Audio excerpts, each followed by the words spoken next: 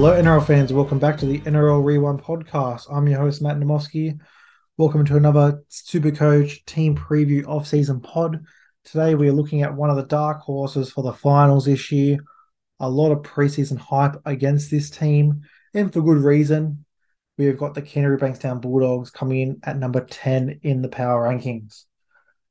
So, number 10, obviously, a lot of people's picks for getting into the top 8 this year.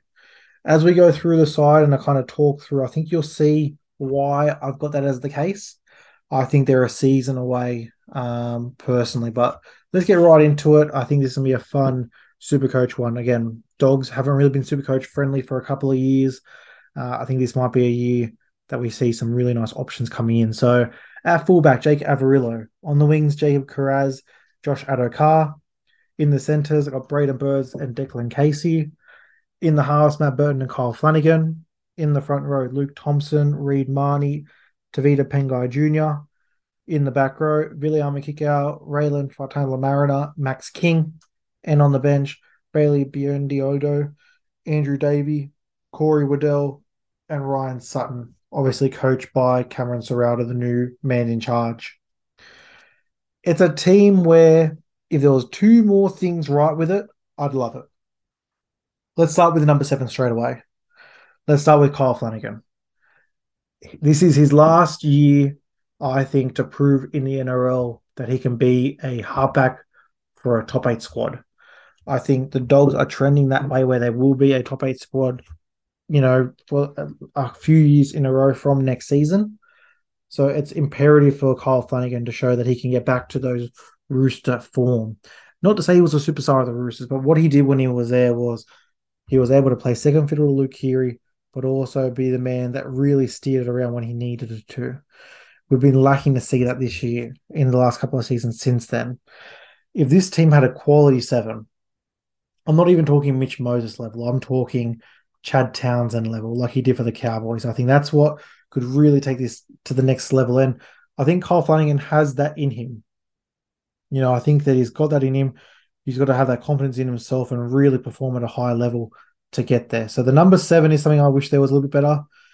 And really the number 1, I love Jake Averillo, but not as I want to crack into the top 4 fullback. So I think he'd definitely be a centre.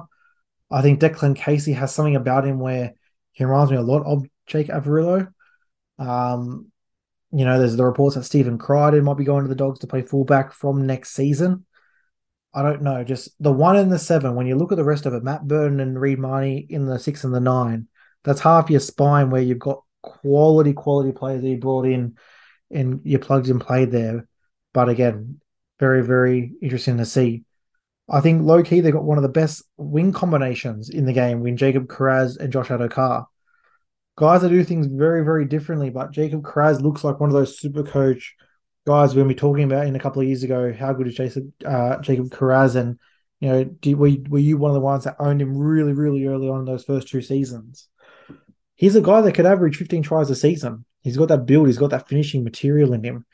And everything about him, he looks really, really good. Josh Adokar, you know what you get. You put him in a good side, he scores tries. You saw what happened in the World Cup. As soon as he started putting those tries down and doing those length of the field runs, I'm sure Freddie curled up in a ball and wondered why he didn't pick him for Origin. But Josh Adokar is a big game player, a big team player. And I think this season especially, they can really get what they need around him and put him in positions to really get on the outside early, kick and chase early for him. Defensively, we saw him with the intercepts. He's very smart defensively. He can obviously make a mistake every now and again, but he's someone that can really win you a game off the back of his game-breaking ability. I really like that wing combination. Wouldn't mind one of those in my 4 center wings in draft, no doubt about that. Before we get into the guns and the voids, I want to talk about this forward pack. Intriguing forward pack. When I'd say intriguing, could be top 3 in the game. Let's just go through it because I think the front row that I've got right now, it may not be the one they roll out there, but Luke Thompson, Tavita Pengai Jr. Let's take them just as those guys there. Luke Thompson, the first real year COVID isn't a factor, came over there. All reports of the English another Sam Burgess coming over. Really high on him this year. I thought it would be last year. Again, had some things where he had to go back to England. I think this is the year. I think this is the year he gets it done. Tavita Pengai, really, really woeful last year. No doubt about it. Had that stint where he finished up at the Panthers and then we like, okay, the Dogs, this is where it's going to be. This is where he's going to get the most out of it. Didn't happen. We're getting very close to Pengai now going, are we ever going to see that form again for Tavita Pengai? Is he going to be that game breaker? Or is he going to be someone that just runs in the line and tries to pop an offload, plays 15 minutes, then comes off and subs off for a rest? Fascinating to watch. Reed Marnie at 9, one of the best nines in the game. You saw what he did for Parramatta, the way he's evolved as a player. I think he really suits playing next to Matt Burton. Viliami Kikau, again, bought from Penrith, one of the best edge players in the game. I think will really help if he can go on that. I think his best asset will be going on that Cole Flanagan side and helping Cole Flanagan, similar to Jerome Luai. If it's not on and there's not much around, short ball, hit the line hard. Use him as a decoy, go out the back to a Braden Burns or a Declan Casey. I think William Makikau can be immense this year. Supercoach wise, maybe not, but definitely from an NRL perspective, I think going to be a very, very value signing. And then these last two guys, Raymond Faitala-Mariner, RFM, as he finally got rid of the injury bug because we know what he is capable of. He is a CHN type of player in that 2RF. Offload, tackle break, tries, assists, has it all. Max King turning into one of the best workhorses in Supercoach. Plug and play, 55, PPM beast.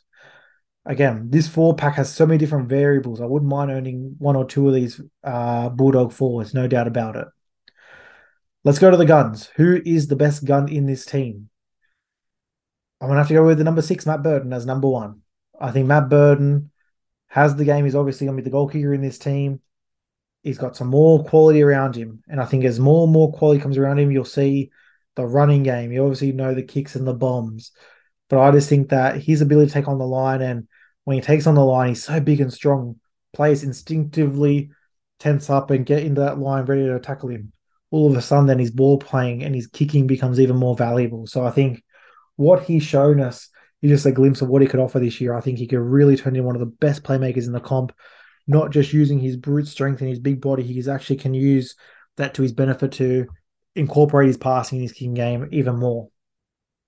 The next gun, let's go Josh Adokar. Let's go the Fox. A top 5 center wing again this year. Again, I think that, he's a big game player. And I think the Dogs this year will have their chance to be in big games this year. I think he can finish a lot of try scoring options for the Doggies this year. And again, I think if he can really strike up, he's got that combination with Matt Burton already. If we can see some Reed Marnie, Jake Averillo really, try and get plays in there to unlock him as well, it's going to be more for the better. And lastly, I'm going Luke Thompson. Jewel can play him in 2 front row forward.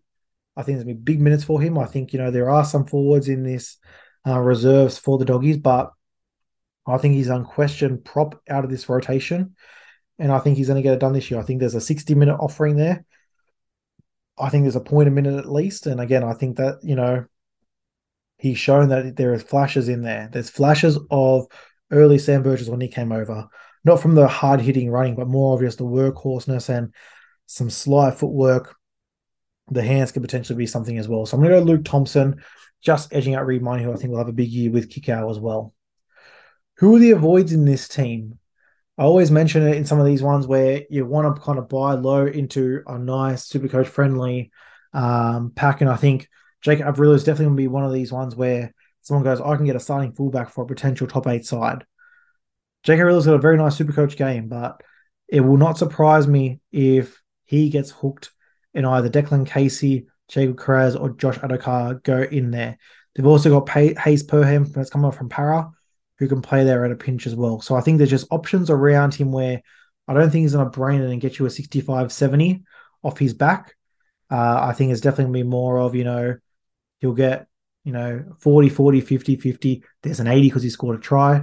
But again, if there's poor performances, he could get hooked. I'd also avoid Kyle Flanagan just for the same reason. Again, you need to see it.